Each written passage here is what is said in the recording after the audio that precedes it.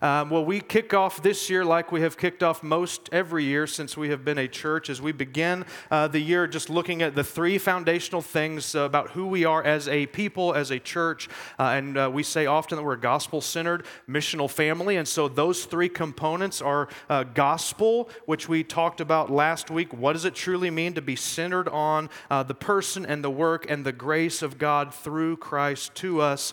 But we also spend a lot of time at the beginning of each year looking at community or relationships, because that's so important to what God is doing among His people. And just part of what it means to be a human is that God has created us to be inside of relationships. And so we're going to break this portion down, the community relationship portion, into 2 Sundays. So this Sunday, today, right now, we're going to look a little bit more about the vertical nature of relationship. What does it truly mean to have relationship with God? And then next week we'll look a little more horizontal. What does that mean, and what are the implications of that with good community and friendships and relationships that we have? And then we'll look at a little bit of what the mission of the church is.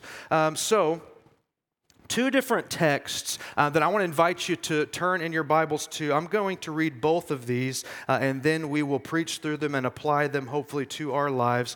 So you're going to hear from Jesus in the book of John chapter 17, and then we're going to hear from Paul in Philippians chapter 3, and they're going to say basically the exact same thing. And so again, we try to do this every week because so many people are brand new to the Bible, new to the church, and so we try to give some context before we just drop into the text. So John chapter 17 is towards the end of Jesus' physical life and ministry on earth. This was after the Last Supper he had with his disciples, when he was sharing his last few descriptions of what was coming and his encouragements for them, just the last few incredibly important things he was trying to relay to his disciples. And he knows that the cross was coming. He had grown up in a Roman-led world and had seen crucifixions, no doubt, throughout his life, and knew his own crucifixion was just a mere matter of hours away. And so between the upper room with his disciples and the cross, John, the Apostle John, records a lot of what took place in those last few hours, John 17 being one of those. That we call John 17 the high priestly prayer because Jesus is going into the garden and he's praying. It just the longest recorded prayer that we have of the Son of God, but also in a very timely moment in his life. And so that kind of flies us into John chapter 17, verses 1 through 3. Jesus is interacting with God the Father. And he says this: when Jesus had spoken these words, referring to the last few chapters of John, the last few things that Jesus was speaking to his disciples and about the kingdom, when he had spoken these things, he lifted up his eyes to heaven. So a physical change of posture, and Jesus is just gazing through the sky up into the heavens. And he said, and then we have this little kind of a portal, a glimpse into the heart of Jesus Christ and what he's praying a few hours before he's crucified. And he prayed this: Father, the hour has come. Glorify your Son, that your Son may glorify you, since you have given him authority over all flesh, to give eternal life to all whom you have given him. And this is eternal life, that they know you, the only true God, and Jesus Christ, whom you have sent. Jesus was at the end of his ministry, at the end of a perfect, sinless, spotless life, about to take that innocent, holy life to a cross in our place so that he might purchase for his people eternal life. And Jesus chooses in his prayer to define or equate eternal life with this. He says, this is eternal life, that they know you. And that word is not an informational thing, it is a relational thing. At the end of Jesus' ministry on earth, the ultimate goal was for him to provide a way and to point people towards a true relationship with God, but also with himself and Jesus Christ, whom you have sent. At the heart of the sum total of the ministry and the work Jesus was doing was so that you might know God. That's so simple, yeah, it's so important. So let's go to Philippians 3, because I want you to see that at the heart of Paul and his ministry and his hope for the church and for Christians was the exact same thing.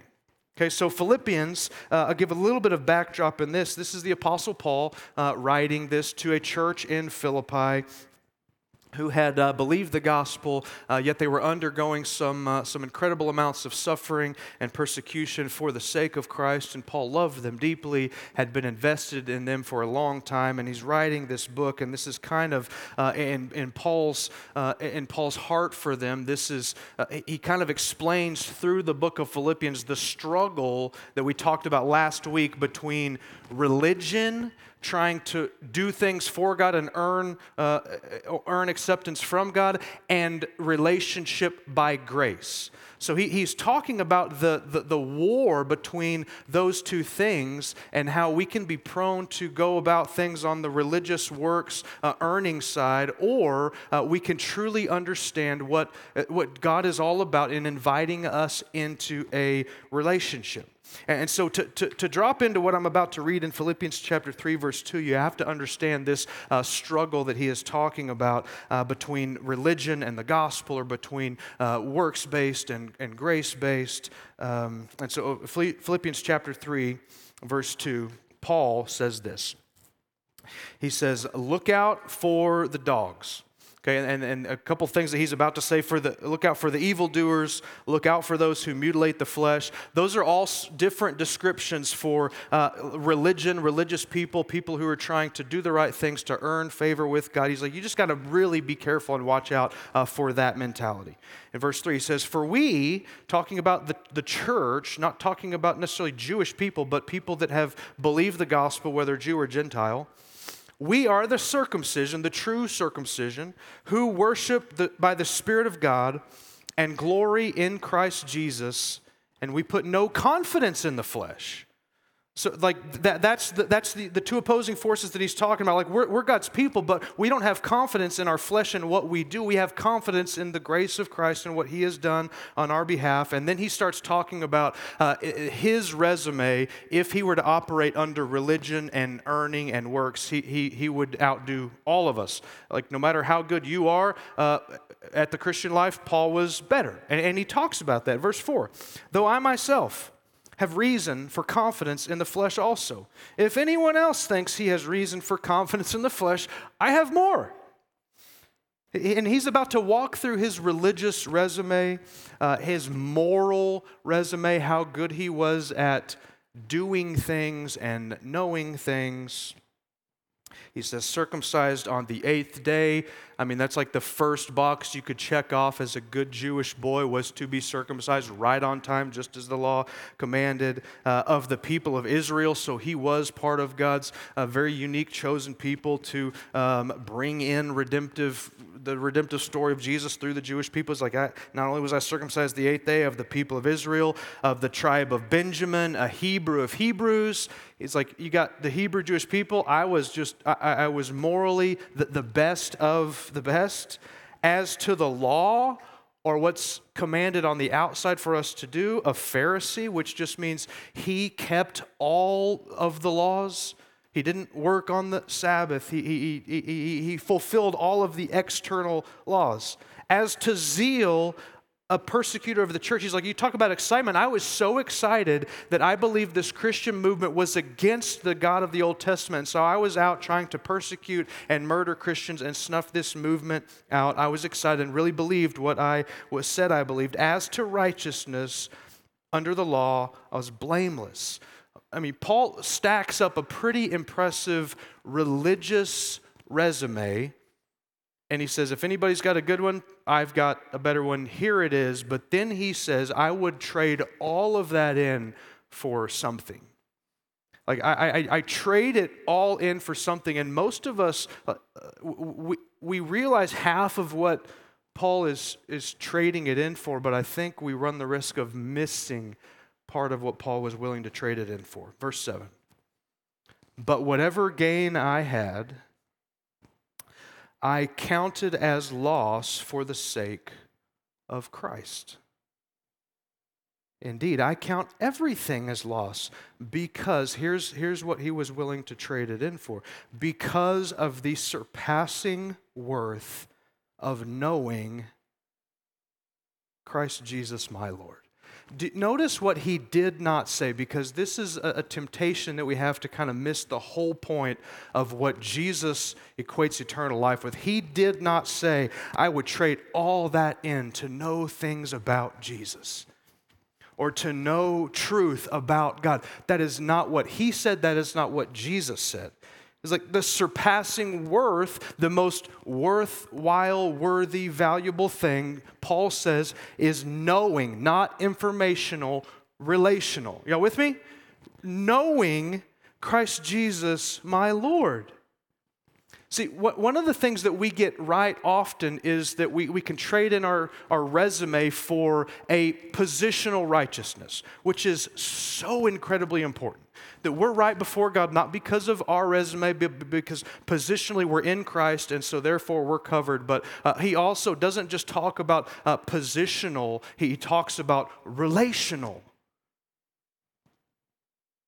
For his sake, I have suffered the loss of all things and count them as rubbish in order that I might gain Christ and be found in him. And that means positional, to be found in him, also means relational, to be found in him, not having a righteousness of my own that comes from the law, but that which comes through faith in Christ. The righteousness from God that depends on faith, that I may, what does it say? Know him and the power of his resurrection, and may share in his sufferings, becoming like him in his death, that by any means possible I may attain the resurrection from the dead. Not that I have already obtained this or am already perfect, but I press on to make it my own, because Christ Jesus has made me his own. You see multiple times in this text that Paul desperately wanted them, wanted you to know God. He is reiterating what Jesus prayed for. This is eternal life, that they may know you, the only true God, and Jesus Christ whom you have sent. Here's the problem, is sometimes we stop a little bit short of the relational and we could just settle for informational, to just simply know things about God and to dedicate our lives to theology and the study and the knowing of God, which is so incredibly important. Like, we can't get away from that, but knowledge of God is never the means in and of itself. It is a means to a relationship. Information is designed to help us decide whether we want to walk into a relationship with someone or not, right? I'm not going to ask by raising of hands, but I don't know, if I'm sure many of you in this room have used a dating app. I never did, because they didn't exist when I was dating. In fact, I was doing some rudimentary math this morning, and when I went on my first date, the internet wasn't a thing, right? Al Gore was still working on it. And if you get into an app, then the goal is just at first it's informational. You're trying to learn information. But then if information from a certain person grabs your attention, then you don't just settle with that. You're not like, that's really good information. I'm going to pin this information and the outline and the hobbies and the height and weight, and I don't even know what all is on that. I'm just going to pin that up on my wall and then spend my time memorizing the information of the stranger. That's called stalking, right? That's illegal. You shouldn't just terminate on the information. What does the information do? Well, you look at all the information and you said, oh, I like the information, and so I now want to pursue a relationship with that person. So I remember the very first time I saw a woman named Hannah Harper. It was the fall, which is now Hannah Hatch, my wife, was the fall of 2005. And I saw her, and I had a good friend that was, she was right there next to me in the lobby when I saw Hannah, and I just started fishing for information. My friend, she was a legitimate Nigerian princess. Her name was Dara Adeyemi, and I asked Dara, I said, tell me about that girl. I need some information. Got some information about where she lived, what her major was, a little bit about her. And I didn't just stop there. I'm like, okay, that's great. That's what I wanted. I wanted that information. No, what did I do? It's like, I need a relationship with her. I need to take the information that I have, put it to use, get aggressive because there's a lot of competition out there, and go the information was meant to lead to relationship, right? And so the basis of relationship is a constant relationship now that we've had for many, many years, that's growing, that's interaction. Like the information was a part, but we don't just end with it. So why is it that so many times in the church we can be invited in? Because this is how most of us were invited in.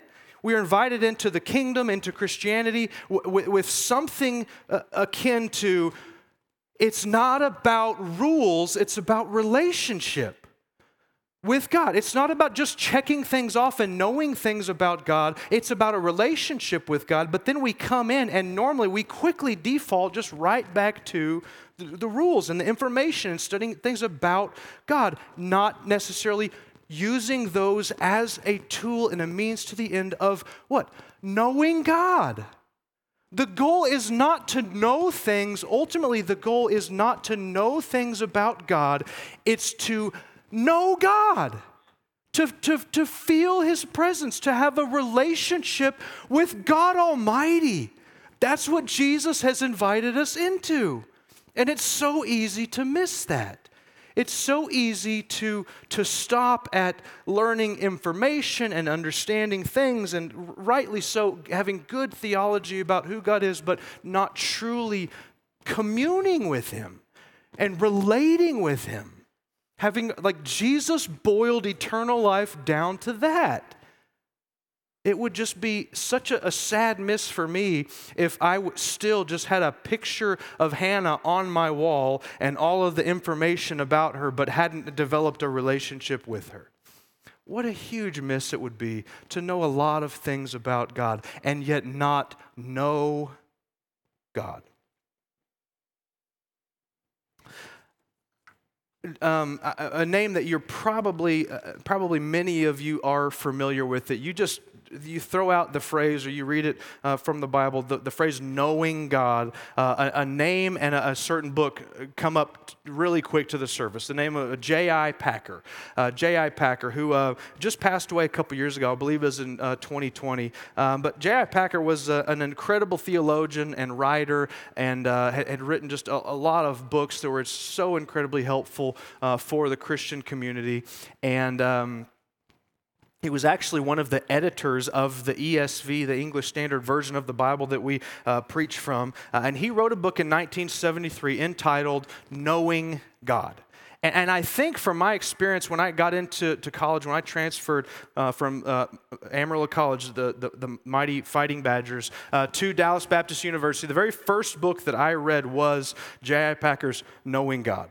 And I remember that it was so just challenging and encouraging to me that I want to lean on J.I. Packer, because he devoted a lot of his life to understanding and writing about what does it truly mean to know God. And so I've got a handful of different quotes that I want to use from Packer. And he says this. He says, once you become aware that the main business that you are here for is to know God, most of life's problems fall into place of their own accord. He also said this about preaching. He said the proper aim of preaching is to mediate meetings with God. Like what we're not just trying to relay information, we're trying to relay information so that you're drawn into relationship with God. Like to commune with God. He says this, he says, we must seek in studying God to be led to God. Knowing about God, he says, is crucially important for the living of our lives, as it would be cruel to an Amazonian tribesman to fly. You imagine a tribesman in the Amazon that hasn't engaged in a lot of Western culture, and he says to fly him to London and to put him down without any explanation in Trafalgar Square, and to leave him as one who knew nothing of English or England to fend for himself. So we are cruel to ourselves if we try to live in this world without knowing about the God whose world it is and who runs it. The world becomes a strange, mad, painful place, and life in it a disappointing and unpleasant business for those who do not know about God. Disregard the study of God, and you sentence yourself to stumble and to blunder, blindfolded through life, as it were, with no sense of direction, no understanding of what surrounds you. This way you can waste your life and lose your soul. He's talking about it's important to know about God, but then he says this. But how can we make sure we turn our knowledge about God into knowledge of God? Knowing God. So I want to walk through, if this is so foundational to the purpose that you were created, right? The purpose that God decided to create man was to have relationship for humans, for man and woman to know God. Jesus said it, right? He's like, this is it. This is eternal life, that they may know, not know about, not understand things about, not know facts about, know God and Jesus whom you've sent. Paul said the same thing, that I would trade everything in for the surpassing worth of knowing Christ. How do we make sure that's the end goal for us, that we don't get stalled out in just learning things and knowing things about God and never really enter into communion and relationship with God? A few things. Number one, why? Why is it so important that we know God, not just know about God? I've already alluded to this a little bit, but knowing God is the goal.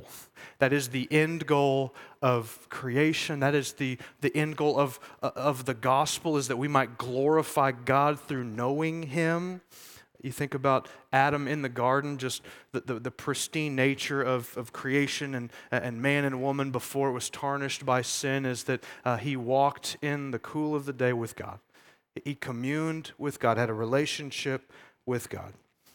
I quoted this not too long ago, but the Westminster Catechism, the first question is, what is the chief end of man? What is all this about? To glorify God and enjoy Him forever. It's assumed that that's inside of a relationship. I read this week. I thought it was very interesting, that really relationship with God and communing with God is a huge way that we actually glorify God. I read this. It says, glorifying God is not something we do after we commune with Him, but by communing with Him. Do y'all see that? It's not like, well, let's meet with God and commune with Him, and then we'll get on to glorifying God. No, like meeting with God and communing and enjoying the presence of God is actually a huge way that we glorify God. Why do we know God? That's what we were made for. And listen, we can't move on without giving a small warning, because Jesus Himself said He was going to say something like this towards the end when it's Judgment Day, and every single one of us will be judged by Jesus. And He said this. This is not meant to scare anyone, but it is very sobering. He says, I will say to many in that day, depart from me, what? I never knew you. He doesn't say, someday I'm gonna tell people, and they're gonna be surprised, you're not a Christian because I didn't know of you, or you didn't know about me. No, it's based on relationship. If you don't truly know God, Jesus says that that's the criteria. And that should cause some people to just shake in our, like Jesus said, like at the end of the day when He separates the sheep from the goats, heaven and hell, He says, I will tell some, and they're going to be so surprised, so shocked, because they knew a lot of things, but there was no relationships. He's like, depart from me, I never knew you. So it's important. Why know God? Because that's what we were made for, and that's what we're divided by. Number two, how do we know God? I want to bring this down to be very helpful and practical. How do we truly go about pursuing a relationship and knowing God? A few things. Number one, through faith. All right, through faith. How do we know God? We know God through faith. We don't see God. I've never seen Jesus, never seen God in the flesh, so we know God by and through faith. And I don't fully understand a lot of things that might shock you. People think often, well, you're a pastor, you preach weekly, you've done this for 20 years, you don't have any questions left. Not true. I know more than I did 20 years ago. I still have a lot of questions. One of them is about the nature of we know God in a sense now by faith. We trust His Word. We believe that He is who He says He is. But there is going to be a difference when we're in glory with God, that we will know Him on a deeper, more visual, less faith involved, because we're just in His presence. 1 Corinthians, Paul says this, that at some point the veil is going to be lifted, and it's in heaven for those who believe and belong to Jesus. We won't really interact with Him by faith. It will be a very, very, very visual, real experience. But Paul said this, for now we see in a mirror dimly, but then face to face. Now I know in part, but then I shall know. That's relational, not informational, even as I have been fully known. But in this life, on this side of that day, we relate to God through faith, through believing His Word. Number two, truly you think, okay, if Jesus and Paul thought it was so important for us to know God, it's important that we know God through faith. Number two, it's important that we know God through prayer. That's one of the points of prayer, is to build a relationship, to speak to God, to learn to listen to God, to learn to listen to His voice, to feel His presence. The purpose of relationship is not just coming with a to-do list. God, I really need you to do this, and this. Like, the point is to commune with God, to speak to Him, to listen with Him. If you have a marriage that has faulty communication, where all of the communication just simply becomes, okay, we need to get this done, we need to get this kid here and this kid there, and it's just information, then the relationship begins to wither, because it has to be more about just transactional communication. Like prayer, if the goal is to know God, your prayers need to be more than just simply transactional. Y'all with me? Like, they're relational based, to know God. That's the goal. So when we pray, to know God, to speak, to listen, to communicate so that we know God. Number three, obviously by God's Word. We know God through faith. We know God through prayer. We learn to know God by His Word. If you want to know God, what an unbelievable place to start, because this is how He has chosen to reveal Himself so many ways to us. Who He is, what He is about, but it's not just so that we can have the information, it's so that we can have a relationship by God's Word. He speaks through it. So when you come to the Bible, and we all have this temptation, I'm sure. I noticed it again in myself, beginning a Bible reading plan that's so easy. It's easy to even come to the Scriptures just as like a thing to check off. Well, I got my Bible reading done for today. Or we can see it. No, this is an invitation to know God relationally. Number four, through the Holy Spirit. The Holy Spirit reveals the Father to us and draws us into this relationship. Listen to what Paul says in 1 Corinthians chapter 2.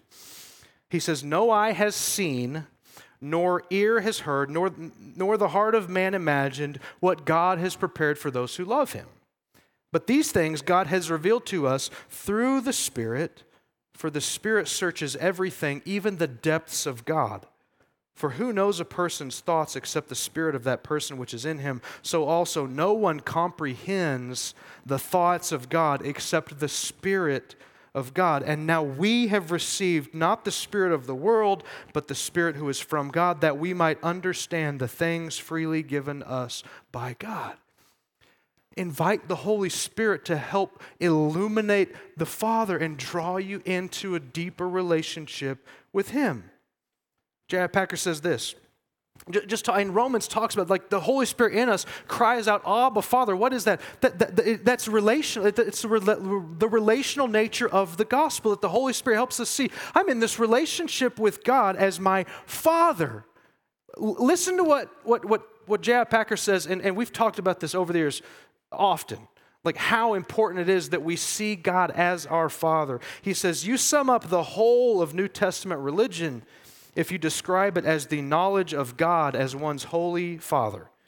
If you want to judge how well a person understands Christianity, then find out how much he makes of the thought of being God's child, this relationship, and having God as his Father. If this is not the thought that prompts and controls his worship and prayers and his whole outlook on life, it means that he does not understand Christianity very well at all. The Holy Spirit draws us into relationship with God. Last one is, if you want to know God, it takes time. Right? It takes time. This is why it's so hard in our culture. The busyness of our culture and constantly having things to do draws us away from having the time it takes to build a relationship with someone. It takes time. This is why Jesus consistently would leave the crowds, leave the masses, leave the distractions, and go find a desolate place so that he could listen to, talk, and commune with his Father. Relationships are built on time. This is why it's important to carve out some time for a relationship that's most important. Jesus said, this is eternal life, that they know you. Don't stall out on simply knowing things about God and miss communing with the God that has invited us into that. Paul says, listen, I've got a resume to beat all Christian resumes, and I would trade that all in for the joy of knowing Christ.